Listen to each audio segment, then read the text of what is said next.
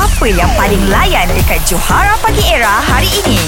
Kita menjemput sekarang ini ke atas pentas Tan Sri Johan, silakan bersama dengan yang berbahagia Datuk Leong Mangi untuk permainan yang akan menguji kepantasan minda berfikir. Kita ada ayat penyata. Okey. Tapi senang macam ni, kita mudahkan pasal Datuk first time main permainan dengan kami Datuk diberikan advantage 5 kenyataan sahaja daripada Datuk. Bertahan 5 kenyataan ni, Datuk dah menang dah. Okey?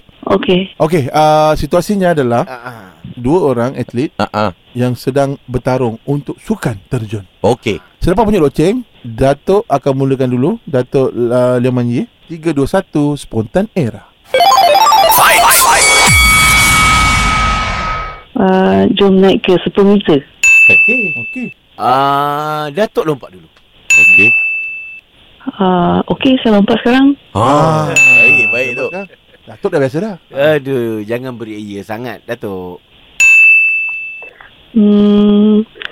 Sampai Johara pula lompat. Saya pernah lompat 10 meter. Dalam tahu air ni, Datuk. Betul, dalam dia 5 meter. Datuk memang tahulah. Tak Sri jangan buat-buat. Kan. Tapi yang ini 10 meter. Datuk. Saya dah lompat dah. Datuk dah sampai bawah dah. Kau kat atas lagi. Jangan sombong, Datuk. Nanti Tan Sri. Datuk dah 5 kenyataan. Dah lima. Maka dengan itu Datuk adalah pemenangnya. Tan Sri diminta mengumumkan kemenangan Datuk Angela Leong Manji. Ya. Datuk. Datuk. Datuk dalam air lah. Datuk dah boleh bangun, Datuk. Dah boleh naik ke atas. Tak apa, awak umum Tan Sri, awak umum. You win, Datuk.